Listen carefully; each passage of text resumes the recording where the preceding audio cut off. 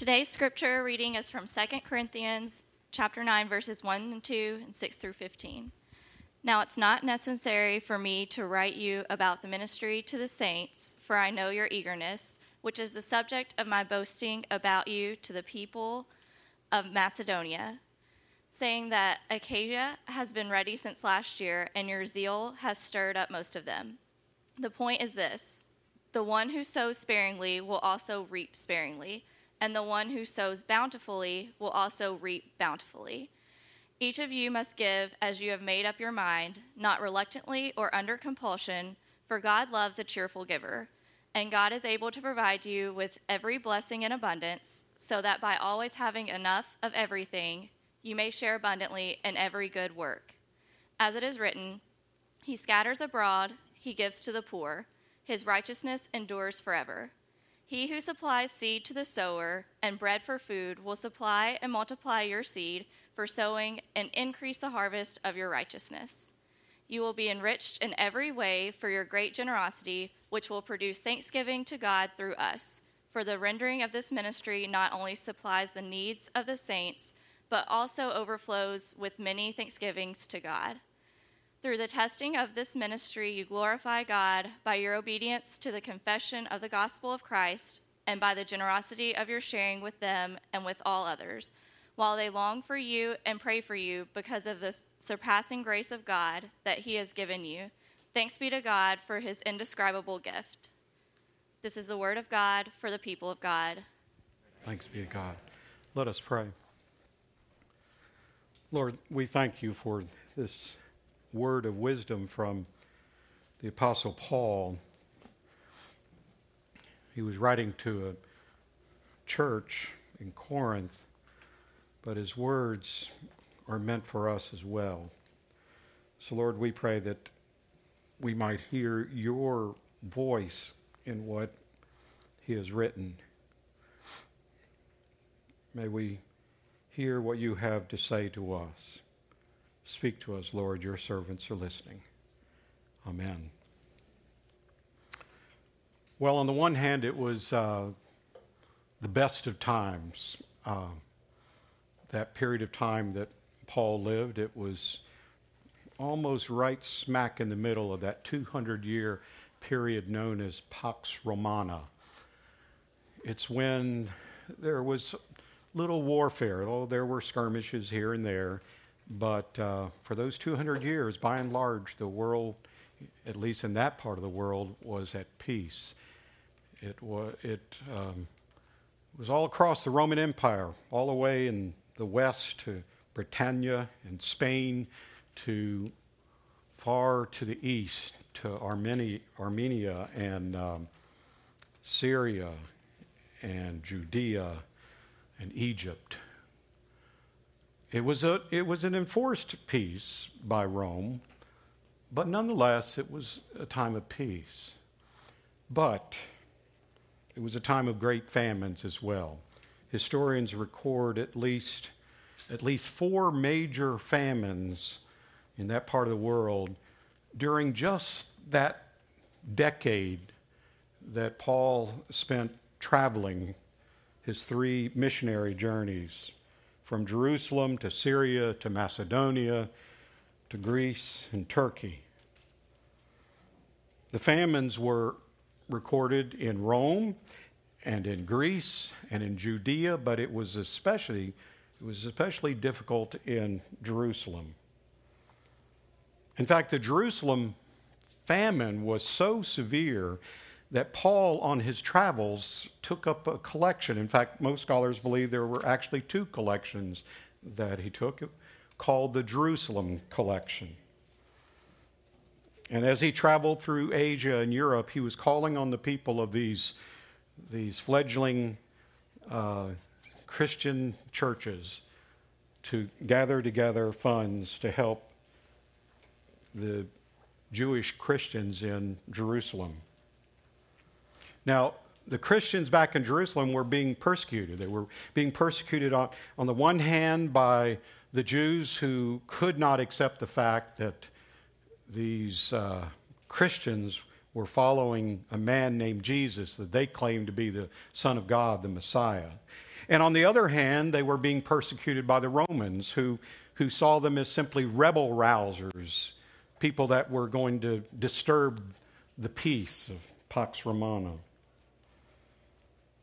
And because of that, because of their persecution, they often did not have the family support system that they would have normally, because unless their family joined the crowd of followers of Jesus, they would be ostracized by them. And so these early Christians in Jerusalem were pretty much left on their own, to their own devices. Now, there was another reason that Paul made this collection on behalf of the Christians in Jerusalem. It wasn't just because it was a difficult time. It wasn't just because they were being persecuted. But he also saw a possibility here to show that these new converts, these Gentiles, these Gentile Christians could have love and care for their formerly Jewish counterparts. And during that time, during Paul's time, there was a great tug of war going on in the early church, whether or not one could become a Christian without first becoming Jewish. And so this was an opportunity for Paul to show that these Gentile Christians could share their love and their resources with their Jewish Christian counterparts in Jerusalem. But he had another reason, maybe the most important reason for collecting these funds as he traveled across Asia and Europe, was to show a witness to faith, if you will, faith in God. And so he writes in our lesson today in verse 11, "You will be enriched in every way for your great generosity, which will produce thanksgiving to God through us. For the rendering of this ministry not only supplies the needs of the saints, but also overflows with many thanksgivings to God." It's not just simply that they're providing for a need, but they're witnessing to their faith in God. And so it's overflowing with many thanksgivings to God. In other words, giving to others is a way to show our gratefulness, to show our thanksgiving. Plus, we are the ones who ultimately benefit from this giving. And that's what he says in verse 10. "He who supplies seed to the sower and bread for food." Well, no, I'm sorry. Still on verse 11, he says, you will be enriched in every way for your great generosity.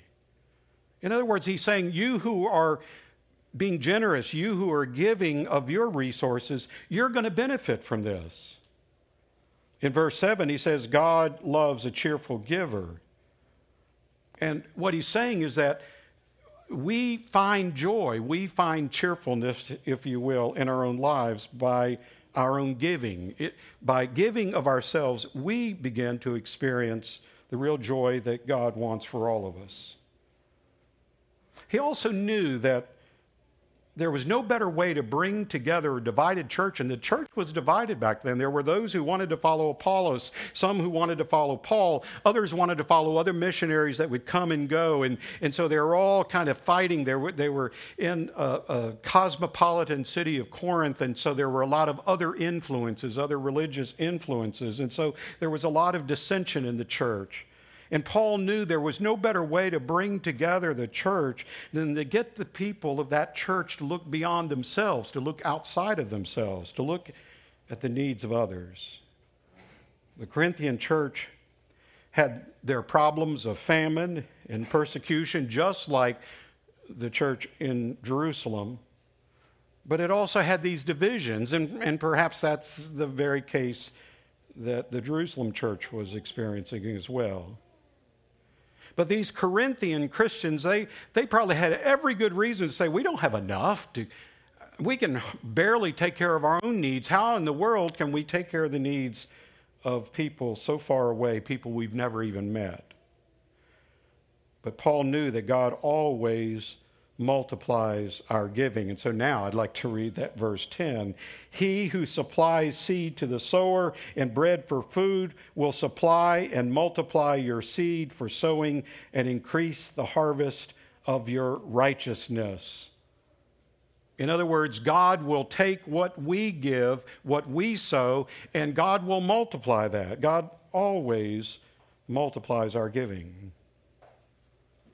It's the same message that Jesus was giving in his parable of the mustard seed. Remember, Jesus said this in Matthew 13:31, "The kingdom of heaven is like a mustard seed that someone took and sowed in his field. It is the smallest of all seeds, but when it is grown, it is the greatest of shrubs and becomes a tree, so that the birds of the air come and make nests in its branches." You see, what Jesus was saying is that our faith in God allows us to plant a seed that grows into something that you could never imagine. A little seed that you can barely see becomes a shrub that becomes so valuable in the desert. It provides shade. It provides a place where birds can come and make nests.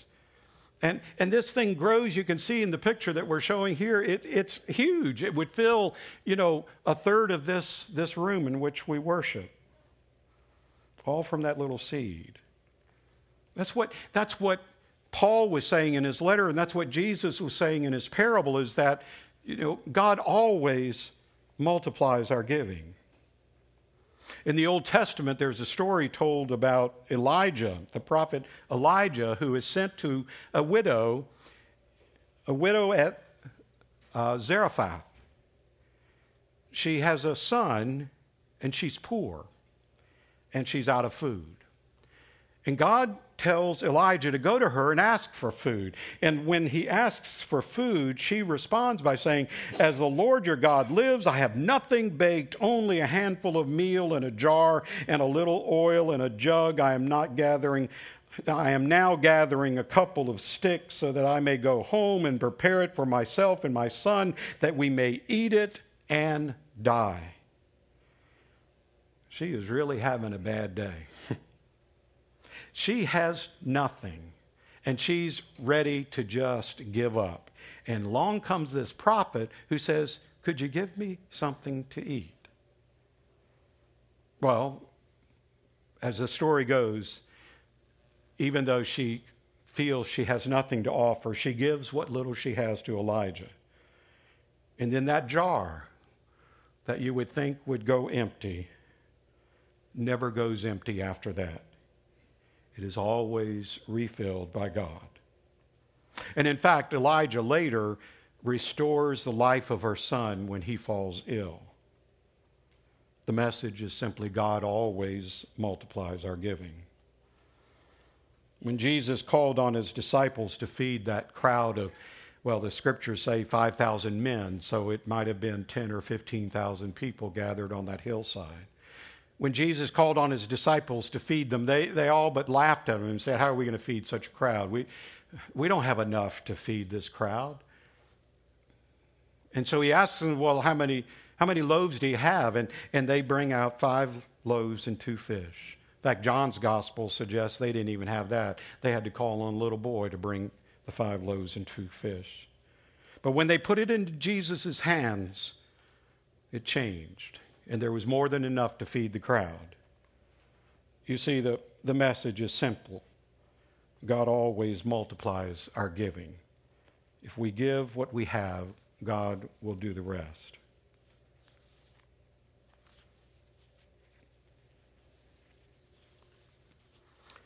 The theme for our service this morning is the gifts of generosity. And as you know, over the last 5 weeks, we've been looking at the 20 spiritual gifts that are listed in the Bible. And I have grouped 2 of those spiritual gifts into this category of the gifts of generosity. And those 2 spiritual gifts are giving and miracles. And you go, how does that fit? But let me say that if you want to know about these gifts, we have the yellow sheets out in the connection kiosks. Well, truly, when you think about these stories in the Bible, and when you think about what Paul is saying to the church in Corinth, you can see why miracles would be grouped with giving, because out of our giving comes remarkable miracles. In fact, it seems to me that's where miracles begin. They begin with giving. God always multiplies our giving. But you know, for those miracles to occur, we need the giving to kind of prime the pump, if you will, to start the miracles flowing. When I was growing up in Alabama, I lived with my grandparents for some time, and we lived in a little farmhouse. We didn't have indoor plumbing for bathrooms. We had to go out to the outhouse.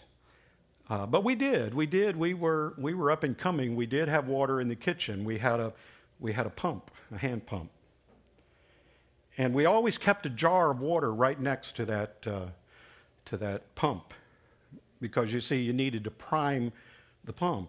You couldn't just get up there and start, pushing the lever up and down and think that water would come up. You had to pour a little bit of water in there, and then when you started pumping, then that was priming the pump. It would allow the water to come up. And always the last thing that you would do after you got the water that you needed, you always had to fill up that jar, so that the next person, when they came, they would be able to prime the pump for their needs. In the Bible, I'd like to suggest that the tithe is like that jar of water. That 10% that is set aside to get the miracles flowing.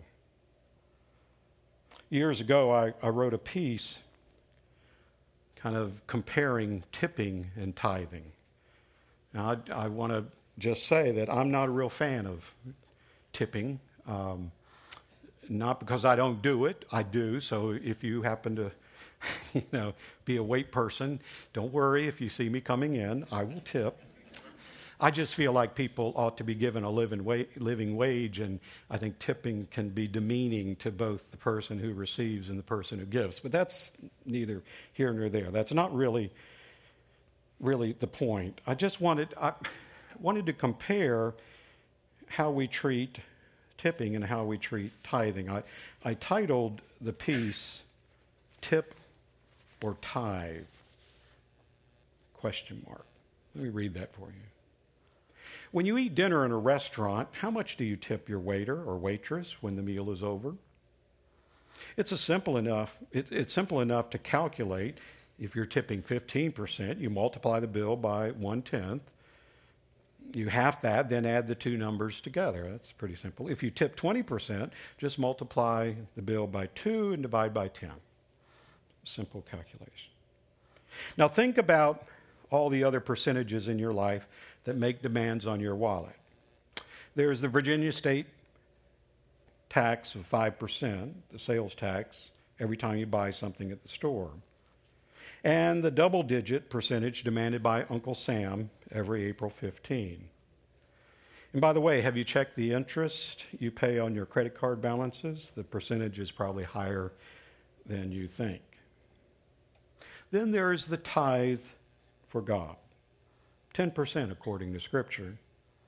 In reality, however, most people who say they have an active faith life and who make yearly financial commitments to the church don't even come close to the tithe in their giving.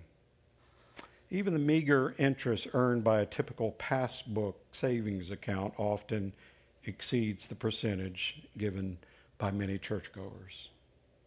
It's a sad reality that too many of us tip our wait person more than we give to God. Do we do this because our waiter or waitress does more for us than the Lord? Or is it simply that we think less of God than the person who serves us at our dinner table? What do you think? Does our tipping practice tell us anything about our relationship with God? At the very least, it probably says something important about what we value in life. As you prayerfully consider your own response to the question, here's a tip to consider. Jesus said, "Where your treasure is, there will your heart be also." In other words, the amount of your tip says a lot about the amount of gratitude in your heart. An Old Testament prophet put it this way: "Bring the full tithes into the storehouse and put me to the test, says the Lord. See if I will not pour down for you an overflowing blessing." In so many words, the prophet is challenging us to consider the proposition: a generous heart always produces a generous harvest. Now that's a tip you can take to the bank. I want to share something with you. I think I need to get this over here.